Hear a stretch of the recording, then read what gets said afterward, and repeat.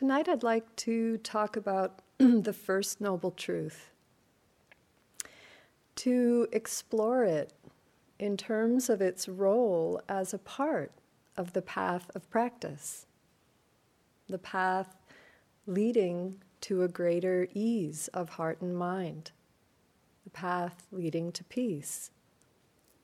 Suffering, the truth of it, plays, as you know, no doubt, such a central role in the Buddha's teachings. One of the most basic, simplest definitions of the Buddha's teachings is the oft-quoted line, "I teach one thing, and one thing only, suffering and the end of suffering."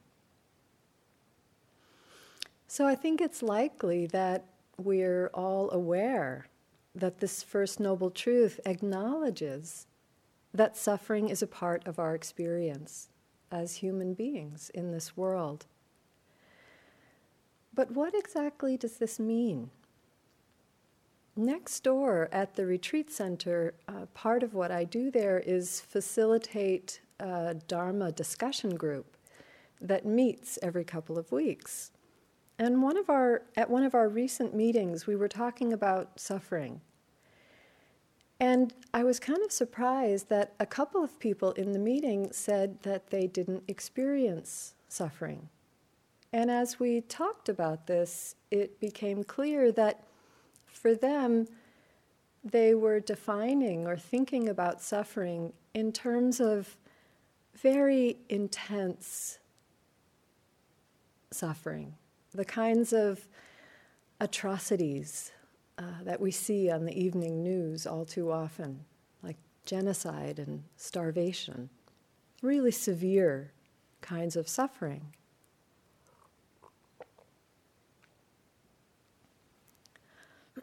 In the Buddhist sense, suffering doesn't necessarily mean those most dire of circumstances.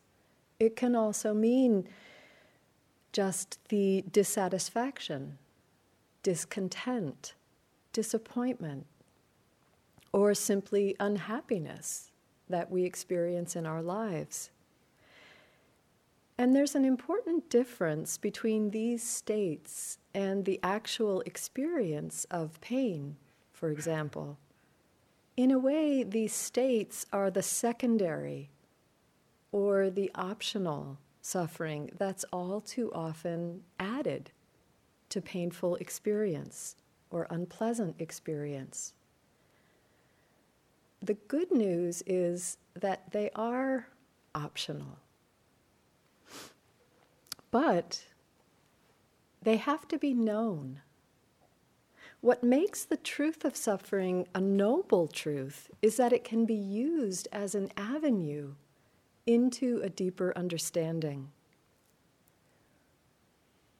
When we pay attention to our suffering, reflect on it, asking, what is it? How do I suffer? Why do I suffer? It's a contemplation with tremendous potential.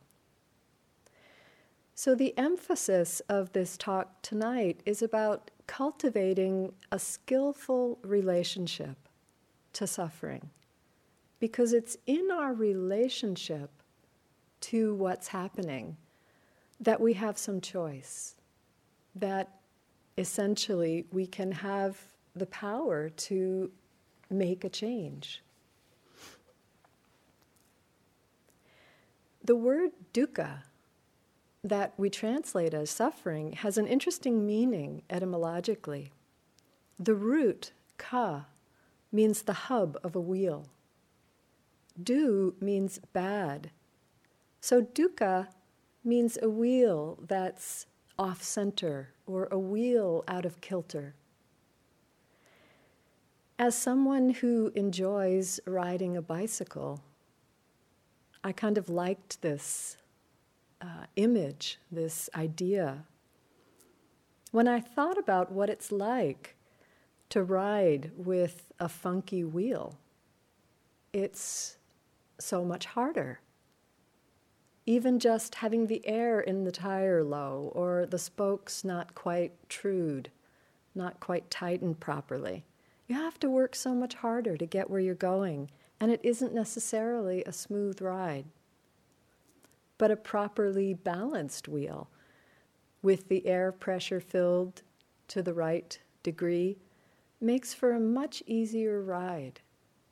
So that even the long, potentially daunting uphills are more manageable, because one's energy isn't spent compensating for those imbalances or misalignments.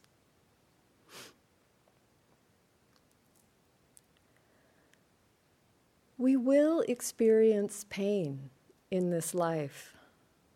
It's a part of the human condition. The pain of being born, of illness, of aging, the pain of death. This is inevitable.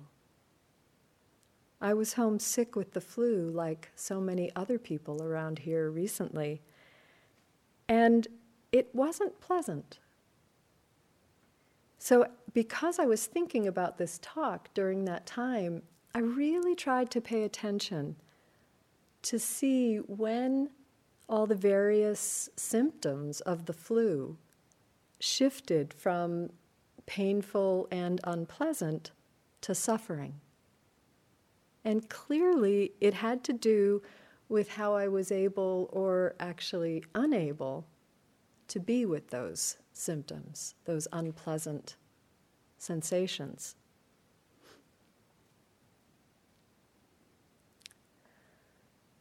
It's so important to tune in to that out of balance wheel. Recognizing and coming to understand dukkha in our own experience directly, very immediately, rather than theoretically, is said to be one of 3 doorways to liberation.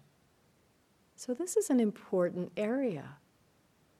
The other 2 doorways being understanding in our own experience anicca, impermanence, and anatta, selflessness.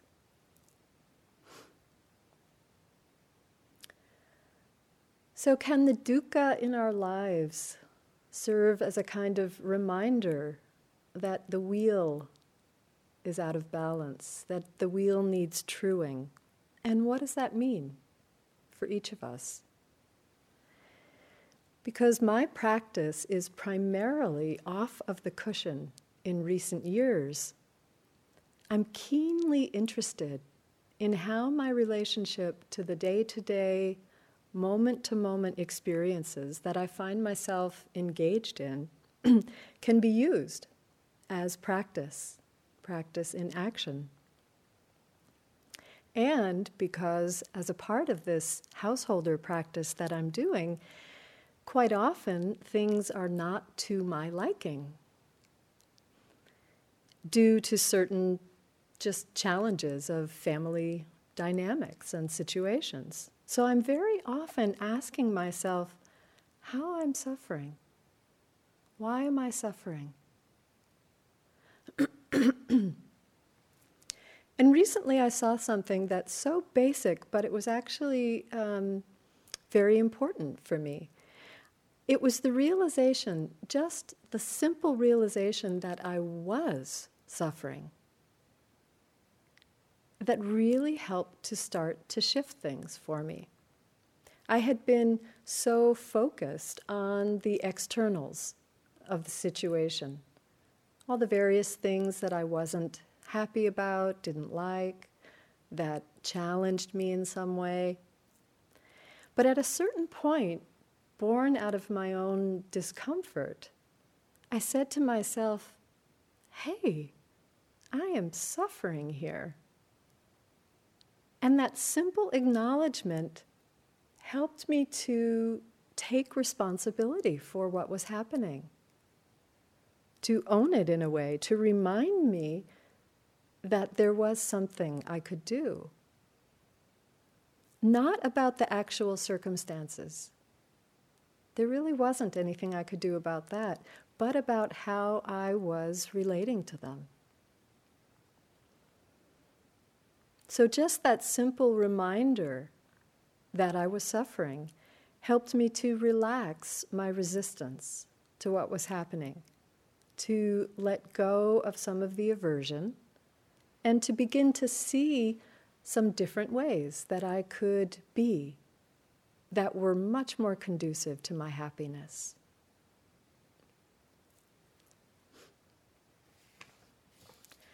How do we usually relate to painful experience? Often, the first line of approach is avoidance. It's interesting to pay attention to how much time and energy is spent on trying to avoid pain, difficulty, or just simply unpleasantness. Just take a look at how you spend your yogi day and see if there's any of that going on. I know as a yogi, I can get into very particular routines in my day. And when by chance they get disrupted, it becomes quite clear that I'm attached, that I'm holding on. So as an example, I always found on my retreats the dining room, and this is next door at the retreat center. Here the dining room's much more spacious, so I'm sure none of you have this problem. But for me, I found the dining room very overstimulating. You know, suddenly all 100 people are together and focused on getting some food on their plates, and it's a lot of energy. So I dealt with this by almost never eating in the dining room when I was a yogi on retreat. I had certain favorite places outdoors where I would go to eat, even though at times, as the seasons changed, it became pretty cold and uncomfortable out there. I had a few nooks and crannies that were my favorite spots indoors that were not in the dining room, but there were much fewer of them. So it was always a little risky because someone else might get there before I did. On the rare occasion when I did find myself without a spot, and so having to eat in the dining room, I would sit at a table near the windows. There's a wall of windows. But I could only sit on the end of the row, so I would have a person only on one side of me, not between two people. And I didn't sit on the side of the table where naturally I would be looking out the window, because I would have to look past people sitting on the other side of the table to see out the window. So I would sit on that side of the table, but turn my chair around. So I was facing the window. Of course, that meant I didn't have a table, and I'd have to balance my plate on my lap. And then I'd feel kind of stressed about whether it appeared rude to have my back to the rest of the people at the table. Did this make me happy?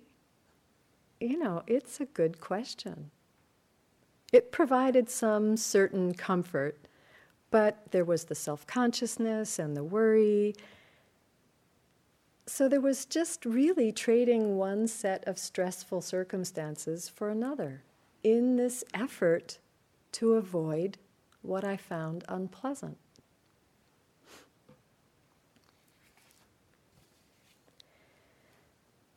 So avoidance is often the first approach.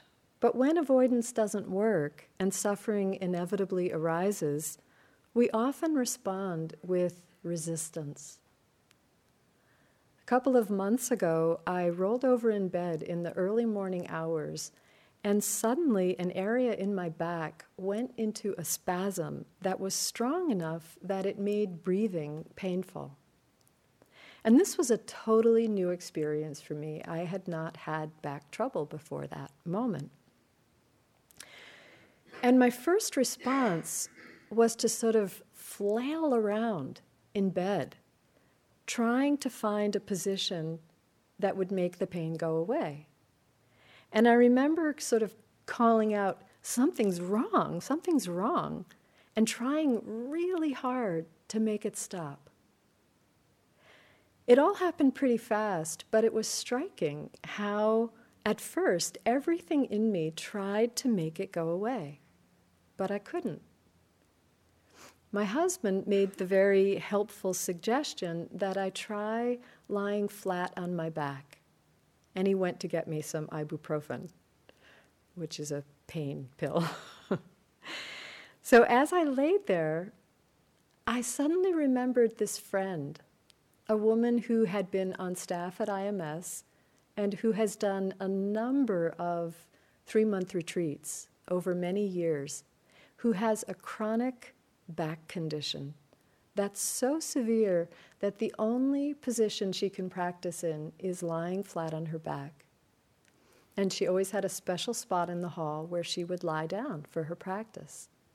Even then, lying down, pain was a regular part of her experience, physical pain.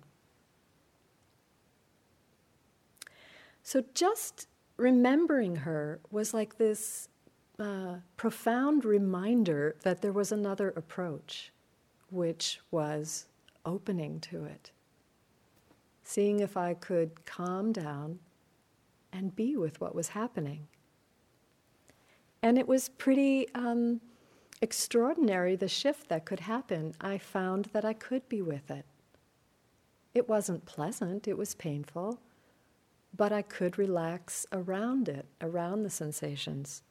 And in time, the ibuprofen kicked in, and that helped. But it was such a powerful moment, that realization that I was fighting the experience and creating more suffering by doing that. And then remembering that there was another option, to actually open to it, to relax the resistance, to breathe into it. So we avoid, we resist. Another approach that's often employed in relationship to suffering is denial. The mind has an amazing capacity for this, and in a way, I have a great respect for it, because I think often it can be even a healthy part of our natural defense mechanism. But I also think that a lot of what we do in our meditation practice is begin to see the ways that these survival strategies that we've developed over the course of our lives might no longer really be serving us. So we have to unlearn them. With denial, we often let the ways that we're suffering be underground, in a sense, unacknowledged, because we think that that's easier than bringing them into awareness, easier than actually experiencing them.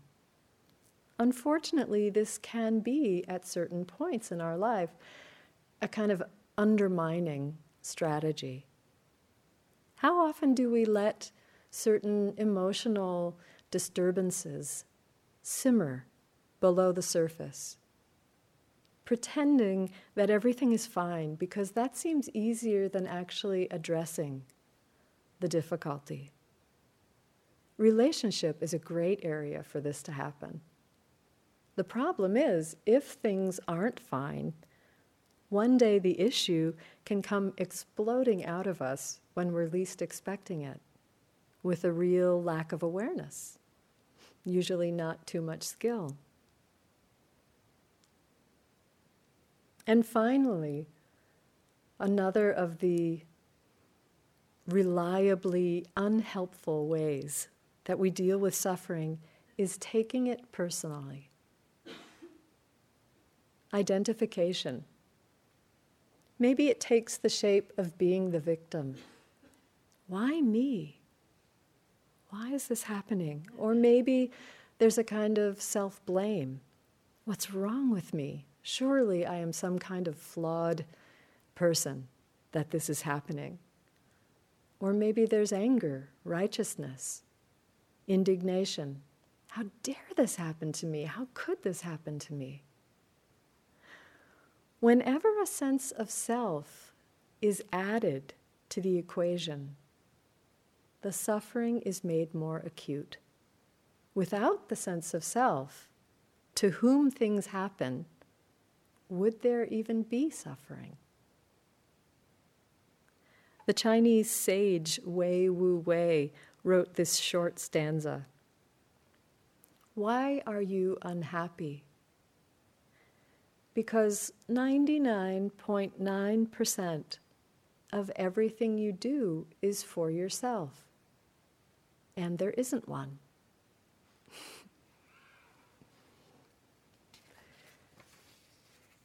Maybe you've heard the phrase, no self, no problem. There isn't one. It's the truth, but we humans are so good at believing that there is. It's a really compelling delusion. Avoidance, resistance, denial, identification. Recognize any of these as ways that you respond to painful experience, to suffering. Keep in mind that they are habits, and that habits can be changed. So what are the components of a skillful relationship to suffering? Years ago, as I was listening to a Dharma talk next door, I can't even remember now who was giving it, I learned an acronym that I have found so helpful in my practice over these years in dealing with absolutely any difficulty that arises in my experience, and not even just difficulties. The word is RAIN. R for recognition, A for acceptance, I for interest, and N for non-identification. So that first step, recognition, rather than avoidance, rather than denial, rather than turning away, we turn towards the suffering in our lives to see it clearly. This is the function and the power, really, of mindfulness, this potential of clear seeing. Being willing to turn towards, to look at, and perhaps at times even to name the experience. Whether or not you are someone who uses mental noting as a part of your sitting and walking practice, you might experiment with it when you find yourself caught up in a difficult state or emotion. I find that the very act of naming the experience helps to provide some space around it. I've often thought about this, and I figure the way it works is that mindfulness, being inherently spacious in itself, sort of infuses what we're naming, that psychic knot, with that spaciousness. When we bring the mindfulness into the experience, that's difficult. But recently, I was at a conference about trauma and working with trauma. This conference was attended by therapists and Dharma teachers and some neuroscientists. And one of the scientists described a process in the brain that put the power of mental noting in a whole new light. And I wish I had his words written down, which, needless to say, were far more precise and scientific than mine. But essentially, what he was talking about is how feeling is the function of one part of the brain, and I think it was the amygdala. It's that part of the brain that knows or experiences the affect of things. And he was talking about how when we invite this another part of the brain, which I forgive my loose memory with it, but I think it was the left hemisphere of the brain, to come in and name the experience. And he said this had to be in a descriptive way. So it was not explaining what was happening to ourselves, but it was describing what we were experiencing. That it had the effect of calming the amygdala. He had a theory that it was a kind of wiring crossover in the brain, which essentially neutralized or at least diminished the feeling. So I invite you to conduct your own scientific experiment with this. What have you got to lose? It was interesting as he was describing this, because he was describing it because one of the trainers of the workshop was describing a particular process that happened, and he said, oh, well, this is what's happening in the brain when that happens.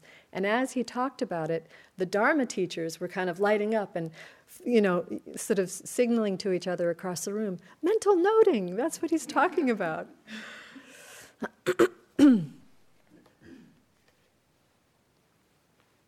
So the first step in skillfully working with what's difficult is recognition, that R of rain.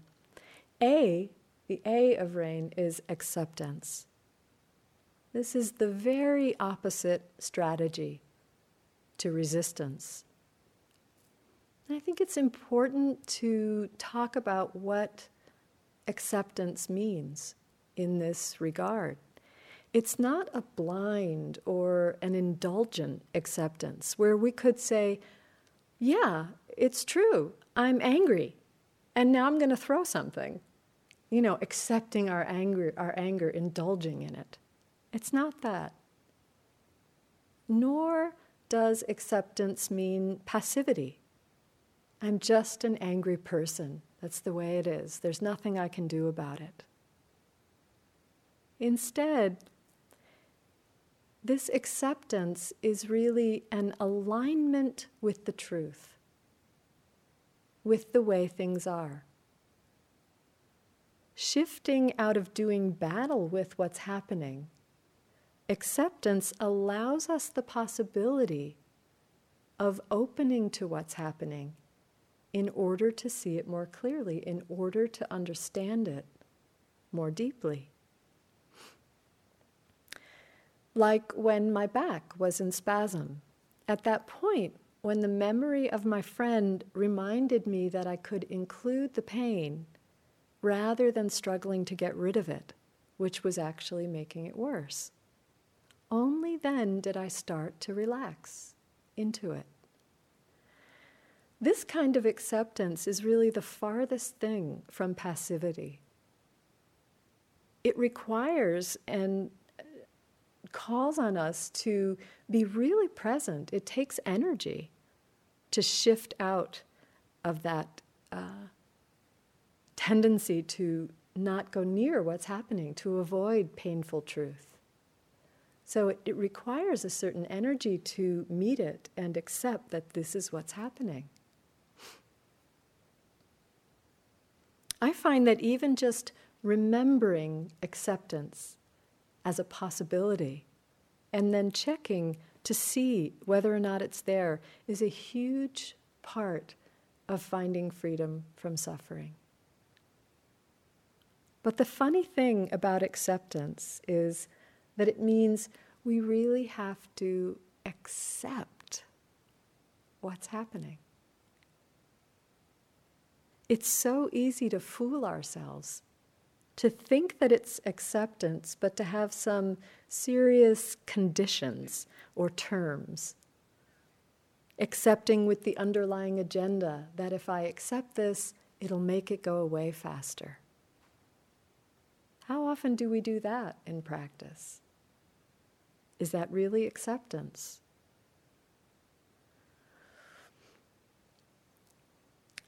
A true, deeper acceptance is imbued with patience with forbearance.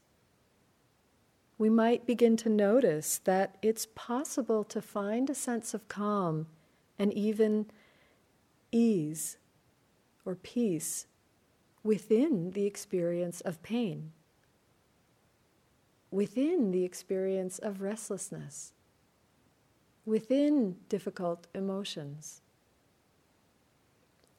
when we're not adding the extra suffering of resisting it, fighting it.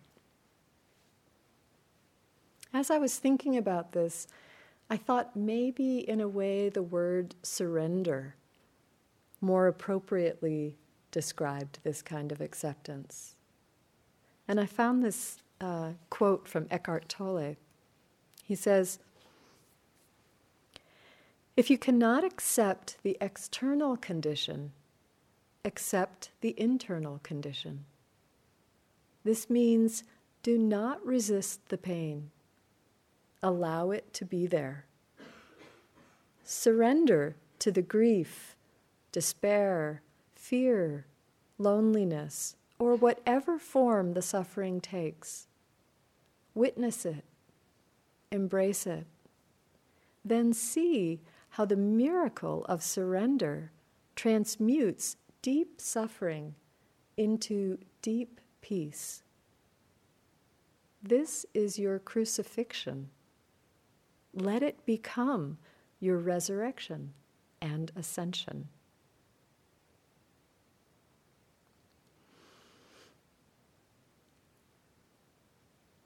Also, with acceptance, it's important to remember that it's not a one-time deal, that we accept, we really accept, and then we're done.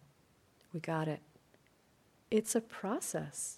It's a practice, an exercise of accepting and accepting and accepting as a way of being, as a way of relating to what's true. This needs to be done with great respect and kindness, not adding judgments, anger, resistance, avoidance, but also not plowing ahead forcefully into difficult experience when it might be too much to do that.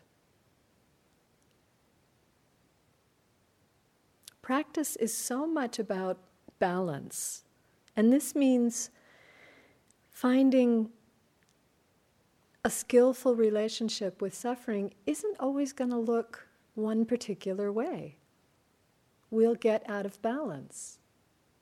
What does it mean to come back into balance?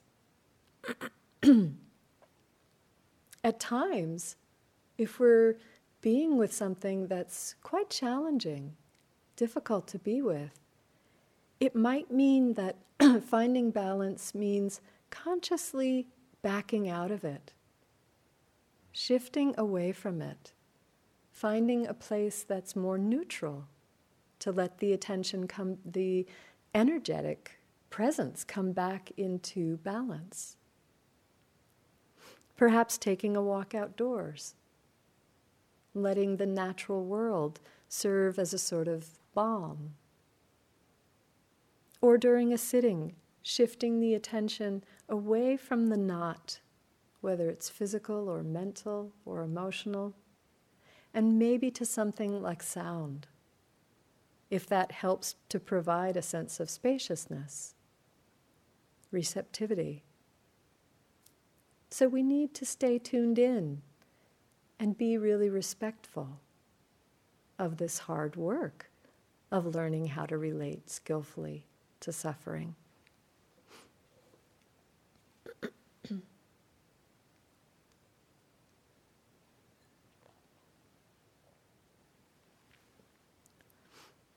The I of rain is for interest. I think interest is one of the most useful tools in the meditator's toolbox, applicable in any situation. Interest is the opposite energy to aversion. So we consciously turn toward. We draw near when there's interest, rather than pushing away or holding back. This can be kind of counterintuitive when what we're facing is our own suffering. We're hardwired to turn toward what's pleasant and away from what isn't. But interest is essential in order to begin to understand, to develop wisdom. What if, as a habit, attention and interest were directed more toward our reactions than to the situation that triggers the reaction?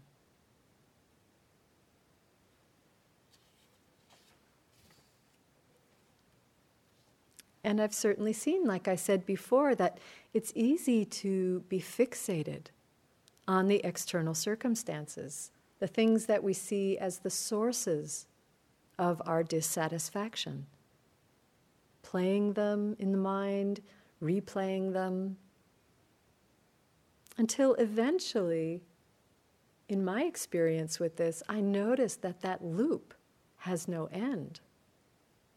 It isn't really leading to any kind of ease.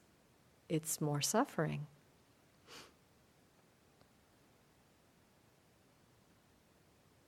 So you might try the question, the very basic question, the next time you're struggling with something in your experience. What's happening? What's happening right now? What is this? Just that question to bring in the interest as a reminder that interest, getting interested in what's happening, is actually an option, a more productive option. And then notice, does the mind respond with the stories about the conditions that are conspiring against us? What's that? Can you get interested in that? So that layer after layer, our knots, our psychic knots, can unravel when we approach them with kind attention and interest rather than judgment.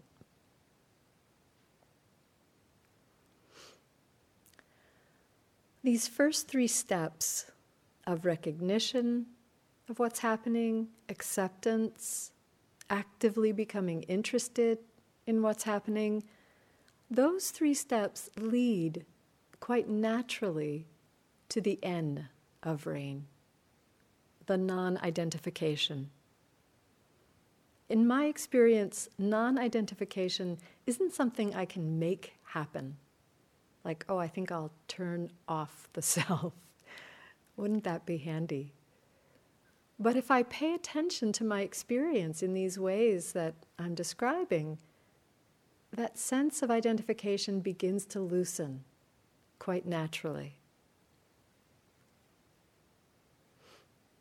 We begin to see deeply in our own experience the causes and conditions that lead to ease, the causes and conditions that lead to suffering. This being human with all of its joys and all of its sorrows is just as natural as the changing weather outdoors, just as rightful as the seasons, the opening of flowers in spring and the falling of leaves in autumn. There can be a great ease, a great peace, as we learn to loosen the contraction of self and simply let life move through us.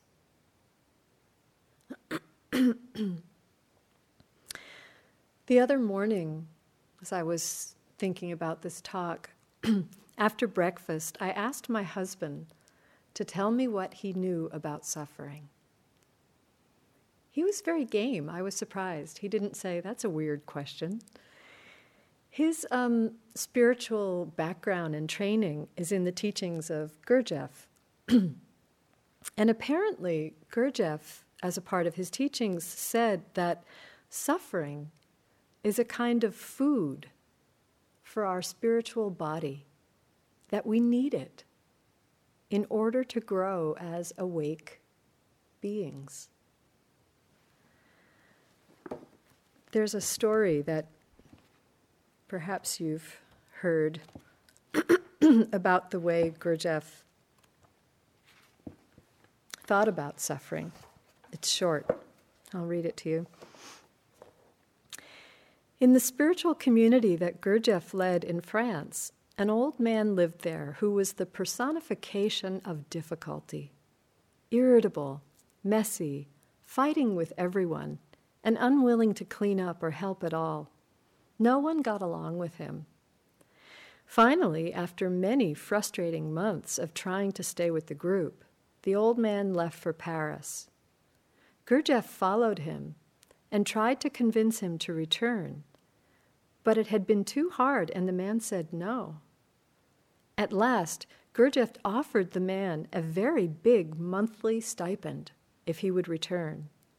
How could he refuse? When he returned, everyone was aghast, and on hearing what he was being paid, while they were being charged a lot to be there, the community was up in arms.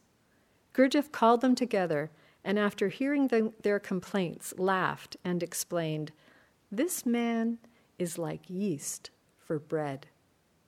He said, "Without him here, you would never really learn about anger, irritability, patience, and compassion. That is why you pay me and I hire him."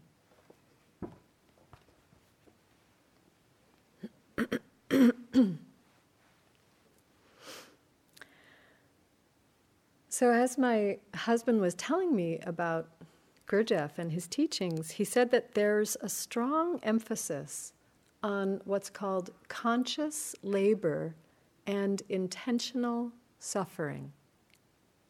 And he said this wasn't explained too much because Gurdjieff wasn't really interested in espousing a doctrine, but that it was a major component of the teachings, and it was kind of left to the students to figure out what it meant. So as young people, many of them were young people involved in a year-long retreat, they would go out looking for hardship, taking it on.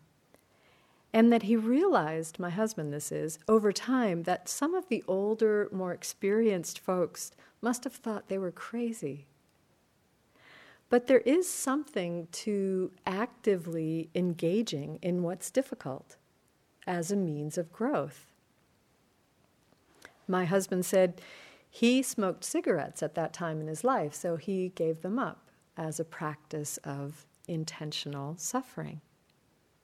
Now for me, I might have taken on the practice of eating only in the dining room, right in the middle of everything, definitely in the middle of the table, surrounded by others, and more importantly, by all of my resistance, so that I might come to know it, to see it more clearly, to understand it, to liberate myself from the hold that preferences have.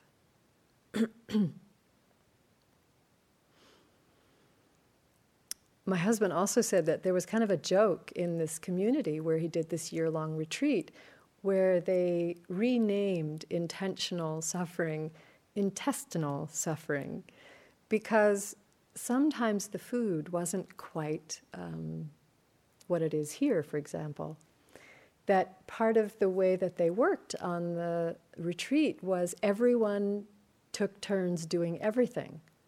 So the retreatants ran the center, including doing all the cooking. And some people were great cooks, and others had absolutely no experience with cooking whatsoever. And they were cooking for 100, 120 people. One of my favorite stories about his retreat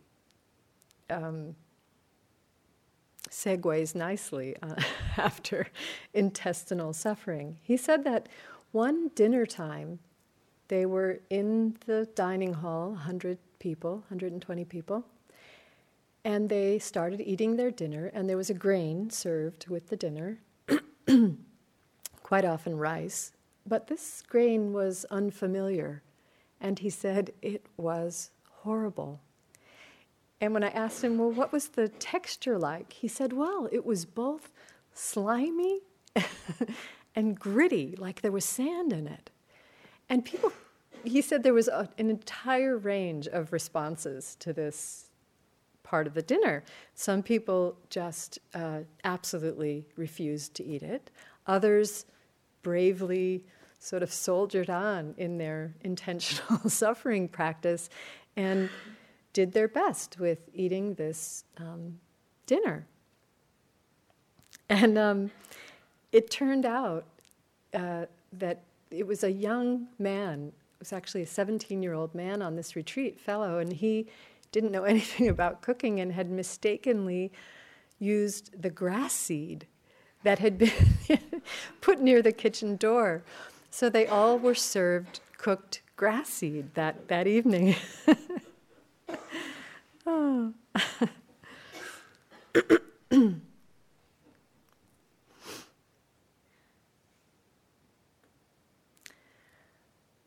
But as I talked to him more about this idea about intentional suffering, I realized that it didn't so much mean creating difficulties like cooking grass seed on purpose, which he didn't. But it does mean embracing the suffering that inevitably arises in life and bringing something of ourselves to it. So being intentional about it rather than just resigned or even resentful. And it was funny because as we were having this discussion the other morning, it was one of our earlier snow days where there was new snow on the ground. And as we were talking about this, our teenager, who normally would still be sleeping at this hour, was out shoveling that most recent snow from the driveway. He had phoned home the night before at 2:30 in the morning and woken his dad up, needing a ride home. So shoveling in the morning was his end of the deal that my husband negotiated with him. There could have been much more in it for him than simply throwing snow around out in the cold morning when he would have rather have been in bed. There could have been a sense of upholding his end of the bargain, being in good standing with his dad, maybe even a feeling of accomplishment or the satisfaction of a job well done. Unfortunately, just getting his body out there and doing it was the best that he could do, along with some anger and resentment and victimization, identification. He's not quite ready yet for intentional suffering.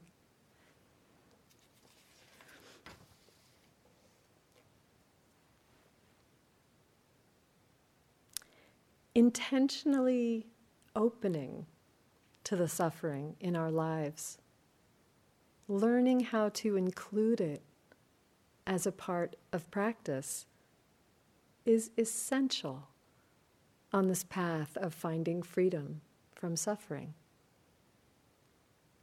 If we're unable to open to the suffering in our lives, if we're shut down to it, we're shut down to life. Opening to it, learning how to open to it, we're that much more present, that much more open to the whole of life. I realize that it's a bit strange to talk this much about suffering and not mention compassion. But I don't think it's separate from what I've been suggesting. Compassion is an opening of heart in meeting painful experience, our own or others. And I think that these various approaches or tools, such as recognition, acceptance, interest, and non-identification, are new habits of response in the development of that openness that is compassion. I'd like to close with these words. Unfortunately, it's an unknown author, so I can't say who wrote it.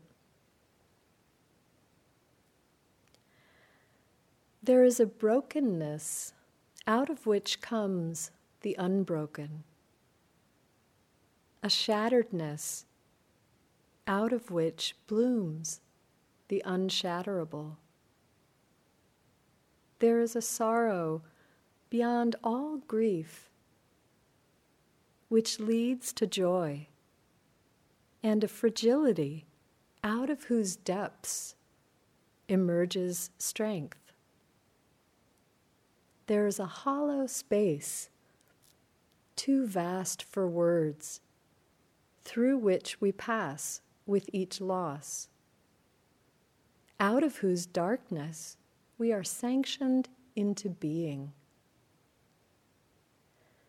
There is a cry deeper than all sound, whose serrated edges cut the heart as we break open to the place inside which is unbreakable and whole.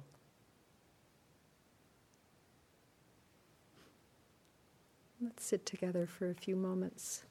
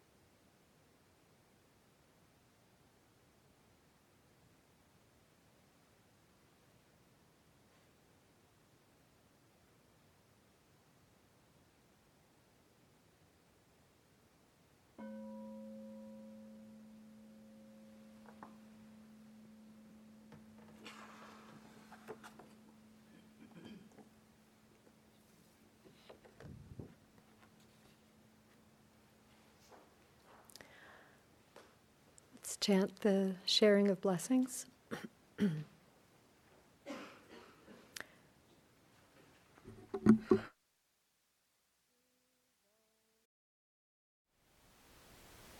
Thank you for listening. To learn how you can support the teachers and Dharma Seed, please visit dharmaseed.org/donate.